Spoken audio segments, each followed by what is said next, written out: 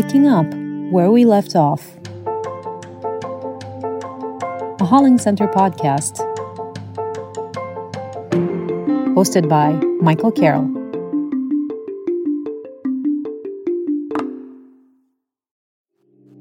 Welcome to Picking Up Where We Left Off. I'm Michael Carroll, Executive Director for the Holling Center for International Dialogue. In 15 years of conducting dialogue programs on topics in the Middle East and North Africa, if there is one consistent theme throughout many of them, it's how the economy plays a major factor in many of the region's challenges. Countries in the region have a host of macroeconomic challenges and have so for decades, and when the COVID-19 pandemic hit, many of these challenges were amplified.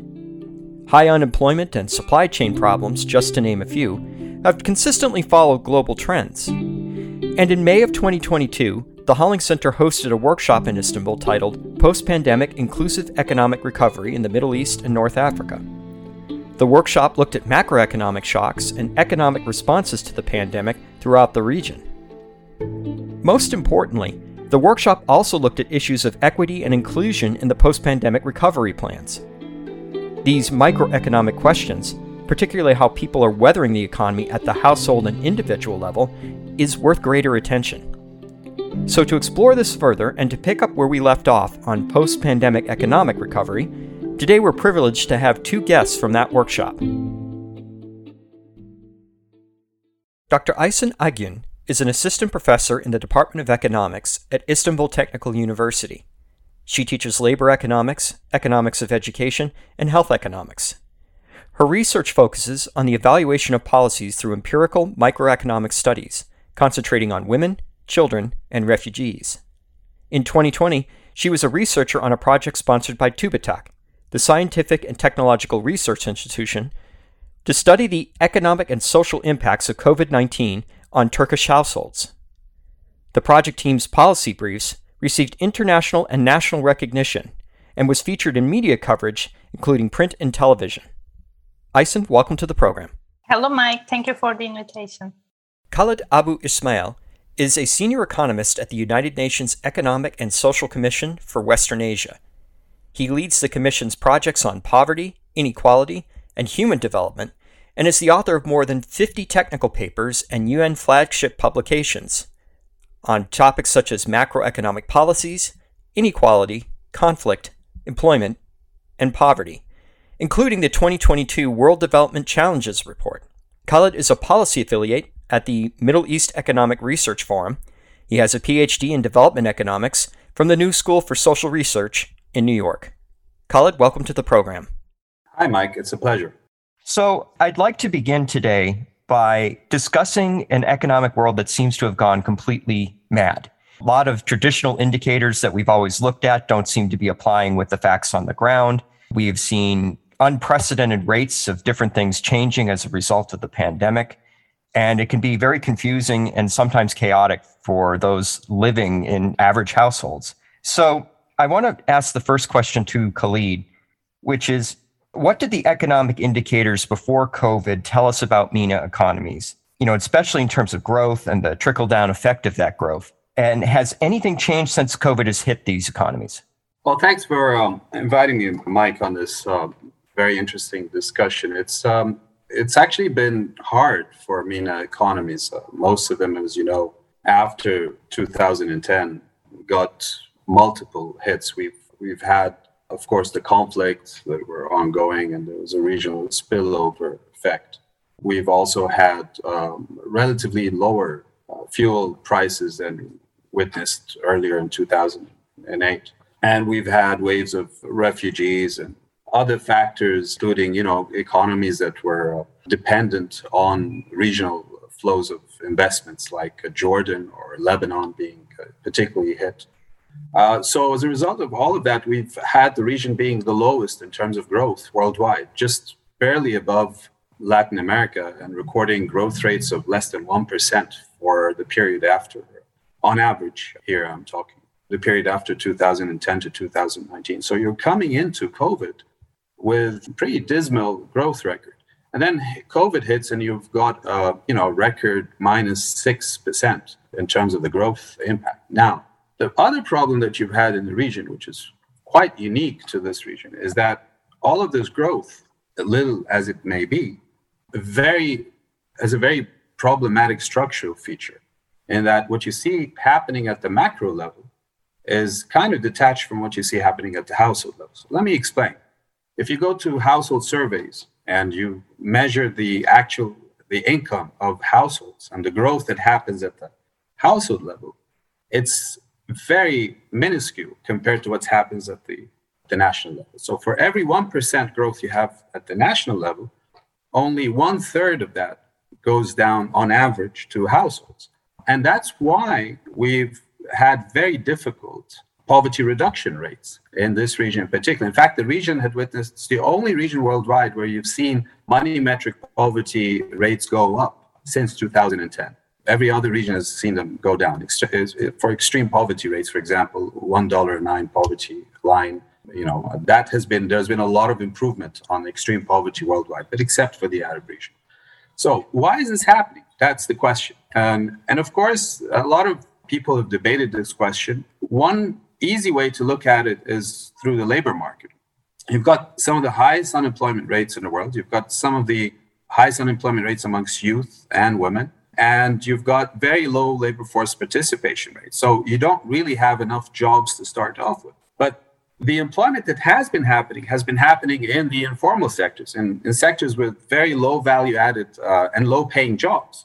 Okay, so typically what happens is, if you have investment, you have growth, and then people get their wages and salaries, and there's a trickle down effect. That doesn't really happen. Why? Because the formal private sector, where a lot of the decent jobs are supposed to be created, hasn't been doing its job. And that's the key issue. And the question, therefore, is why is that? Why hasn't the formal private sector been performing in the region? And there's a lot of theories out there. I mean, there's a supply side story that says, you don't have the skills. There's a demand side story, which I'm more in favor of, which is the investment haven't been concentrated in the right sectors. There are governance stories, of course, about, the efficiency problems and the ramifications of government inefficiencies, etc. And of course, it's up to you to decide on which one of these stories makes more sense. But that's my, quick take on this very complex question on the MENA region. You raised some interesting points here, particularly about, the mood at the household level in many cases. I know that here in the United States right now, despite the fact that the macroeconomic indicators in many respects are actually quite good, such as unemployment being at an all-time low, the gloominess factor at the household level right now about the prospects of the economy are some of the lowest numbers that have been reported in the last 2 decades. So there's obviously a big disconnect here between what's going on at home versus what's going on in the macro picture. And this, segues very nicely to Aysen in that she has conducted a bunch of studies about household effects in Turkey. And so my question to you is, what did your research show in terms of how Turkish household economies have been affected by COVID? How are they managing now? So with my fantastic co-authors Gökçe Uysal and Selin Köksal, we received funding from TÜBİTAK, the Scientific and Technological Research Institution of Turkey, and we designed and conducted a comprehensive survey representing the nation. And our goal was to collect information about the changes in the labor market and the household incomes in Turkey during the pandemic. So since we are all also interested in measuring the gender divisional paid and unpaid work, we also collected data about the divisional housework and child care activities. So that's why I say this is a comprehensive survey. And I must also add that this corresponds to the first wave of the pandemic, as our data collection happened in September and October of 2020. We find that the already disadvantaged groups lost their jobs during the pandemic. These are, as Dr. Abu Ismail said, women, youth, and informally employed. I guess this is the common characteristics of the region. I call these the already disadvantaged groups because of the structure and the outlook of the labor market before the pandemic. So to some, there's a large gender divide in employment in Turkey. Female labor force participation is very low, slightly above 30%. Also, leading up to the pandemic, youth unemployment was higher than 20%. And informality is also widespread in the Turkish labor market. 30% of the employees lack job security. So these groups were already disadvantaged, as I already mentioned. And all in all, we find that having children reduced the likelihood of remaining employed for women, while it did not affect that of men. So we think that, of course, school closures are important here, but at the same time, this is consistent with the gendered distribution of unpaid work in Turkish households. Indeed, women with children were more likely to exit the labor market and also reduce their working hours in comparison to men and in comparison to women without children. Also, importantly, we find that these effects are larger for lower education levels. Another vulnerability that I want to mention is the informal employment. The informally employed and the self-employed found themselves facing greater risks in the labor market.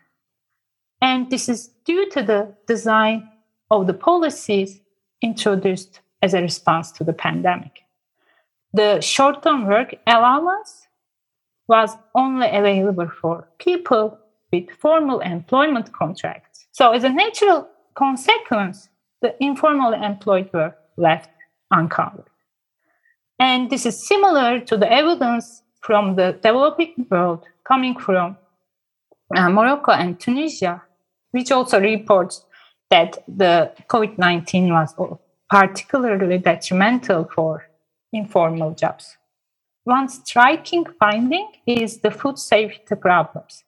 Even back into 2020, because of the pandemic, and I say even back because it was before Russia's invasion of Ukraine, right? 38% said they faced difficulty in food expenditure. And as you know, now food prices are even at an increasing trend, so which raises concerns about food safety. So thank you for those comments. I mean, it's pretty clear that those trends are very, I think, common globally, that marginalized groups were hit harder. Those that were working in the informal economic sector were hit harder. But you also, at the end of your comments, started to allude to the new normal that we're currently in, or this state of flux that we're currently in, where you're talking about matters such as food insecurity as a result of global disputes, as well as, trade disruptions that have been happening throughout the pandemic and have continued as such. So what I'd like to try to do is pivot the conversation at this point to look at the crises that we're actually dealing with right now. And one of those is inflation. Inflation has become a significant issue for pretty much both industrial as well as developing countries. So as a universal consequence of the pandemic, how is the MENA region dealing with soaring inflation? And what, if any, is there a way out? Maybe Khalid? Of course, if you want to tackle something like inflation, you have to understand where it's coming from. So in this case, I think there's an agreement that this is what we call cost push inflation. So you've got rising fuel prices, and we know that when fuel prices rise, everything else rises. But also you've got a conflict in Russia and Ukraine that is also pushing up food prices. Now, for this region, which happens to import the vast bulk of its food, that's a particularly concerning element. And then you've got another problematic, especially for oil importing countries, that you already came into this situation with the pandemic with very fragile finances, right? You already had high fiscal deficits, you had balance of payments problems, and you already had debt to GDP ratios which were quite high. That basically means your fiscal space is dwindling. Your ability to implement some of the stimulus packages that we've seen, for example, industrialized advanced countries, you don't have that much leeway, especially if you're oil importing a country like Egypt or Morocco or Jordan. Lebanon, of course, is a pretty unique case. So you got to distinguish between, the GCC or the oil-rich countries of this region and between the oil poor. because both have very different ways of dealing with these issues. So for the oil rich, I don't think the oil prices would be an issue for them because they're oil exporters. They can continue on subsidizing fuel prices.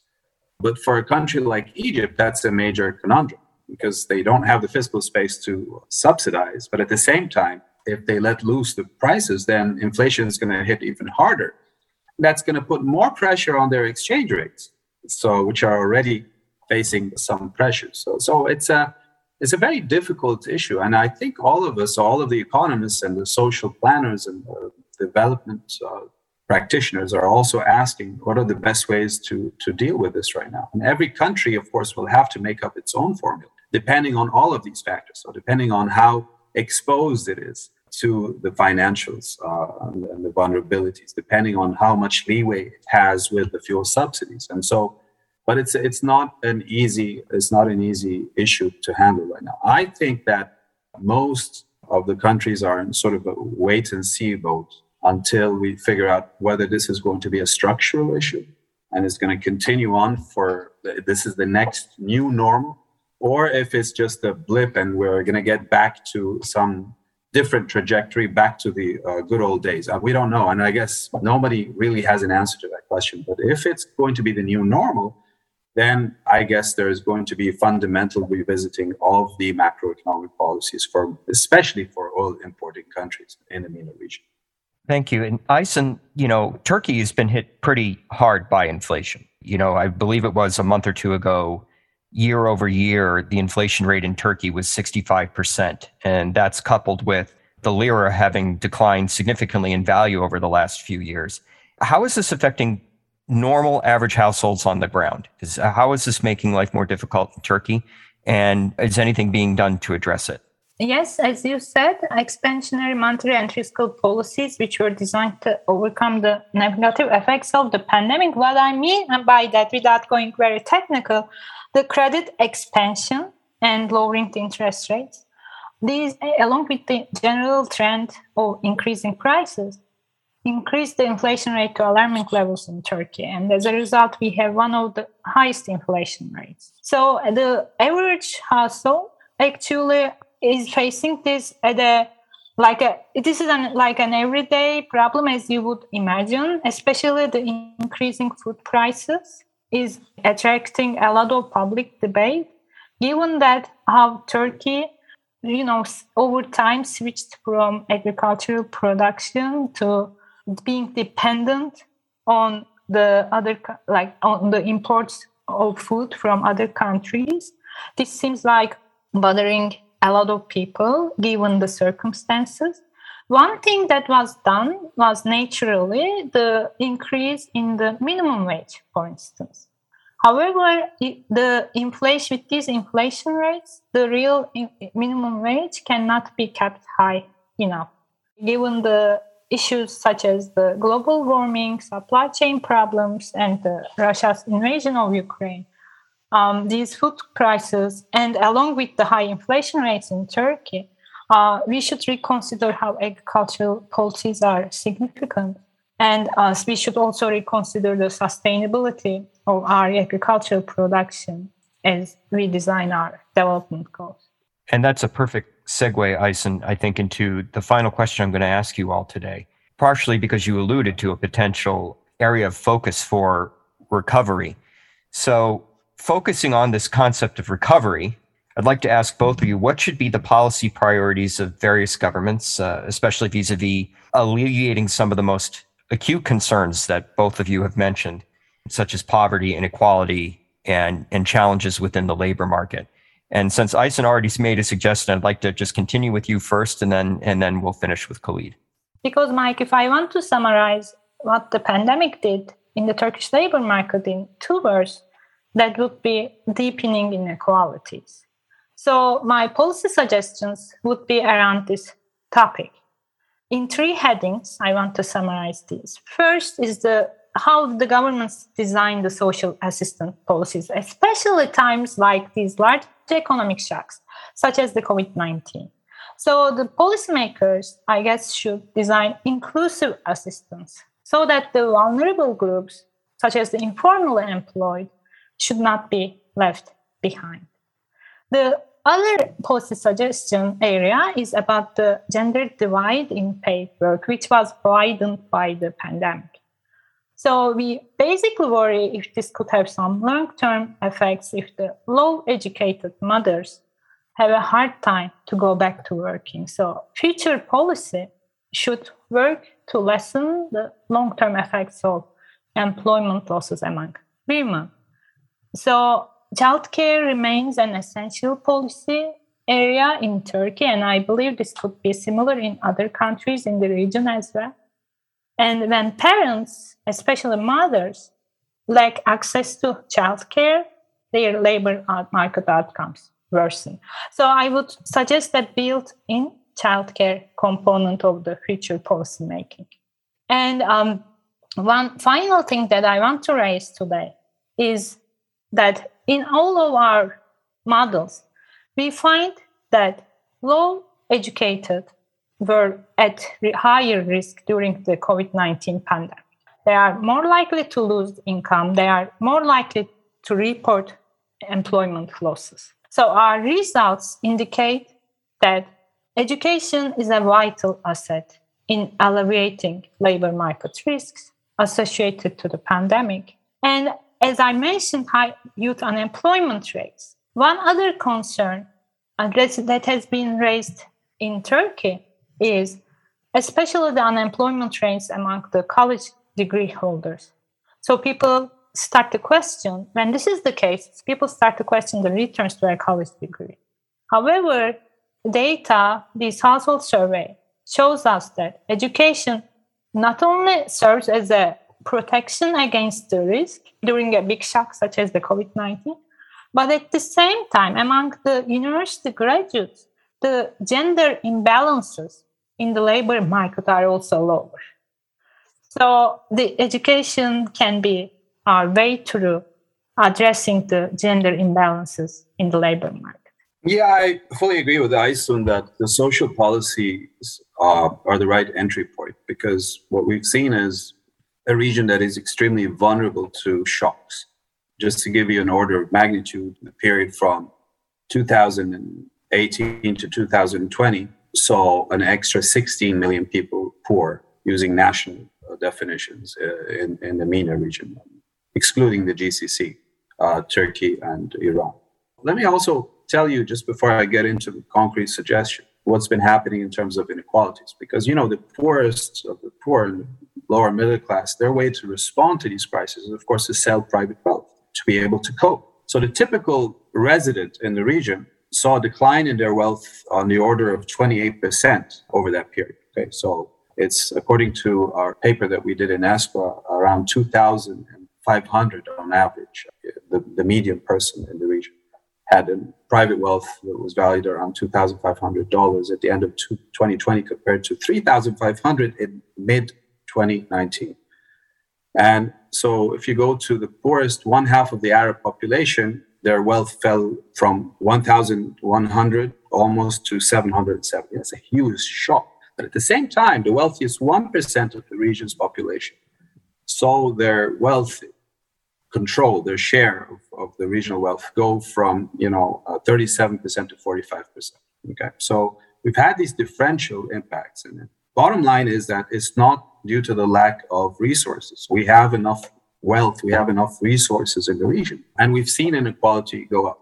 So what do you do? Well, one suggestion would be to be able to revisit fiscal policies and tax policies in a way that they're more progressive, and to revise, as Aysun said, some of the inefficiencies that you have in the system. It doesn't make any sense that you continue subsidizing fuel when we know that it goes to the top, it favors much more the top 20, 30% of the population.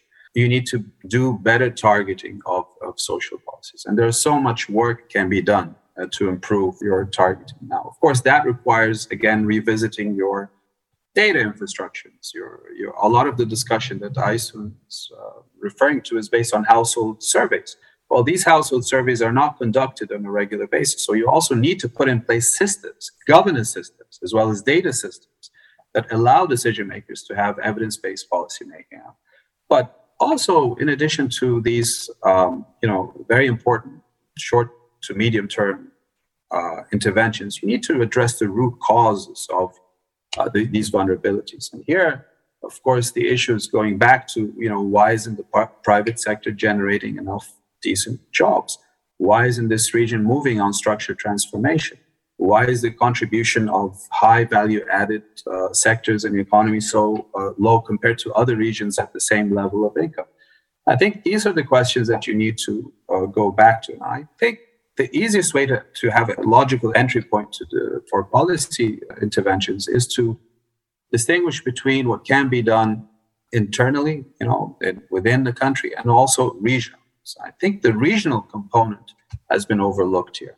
This region has one of the lowest interconnections in terms of infrastructure and mobility within, labor flows, capital flows. Of course, labor depends on which countries we're talking about, but also it fluctuates depending on, also political factors and so on. But there's a lot of potential for growth, sustainable growth, to happen along with a better regional economic collaboration. Now, how that happens, I think, is a subject maybe for another longer discussion. But it's time for the region to explore options that are also not just confined to national policy options, but also regional ones. To get really, innovative answers to that, you need to think just beyond your national frontiers. So that would be my 2 cents on this, Mike. Well, I'd like to thank you very much, both of you, for joining us today and giving us some really good food for thought. As my grandfather used to say, sometimes the best way to start the job is to start the job. And I think you've given us a few places where we could start looking at least in that short to medium term. But I think you're correct, Khalid, that we're probably going to have a continuation of this podcast to look at some of those bigger issues that both you and Aysen were bringing up towards the end here. But in the meantime, my thanks to both of you and for joining the podcast today. Thank you, Michael. Thank you. My pleasure. Thank you very much.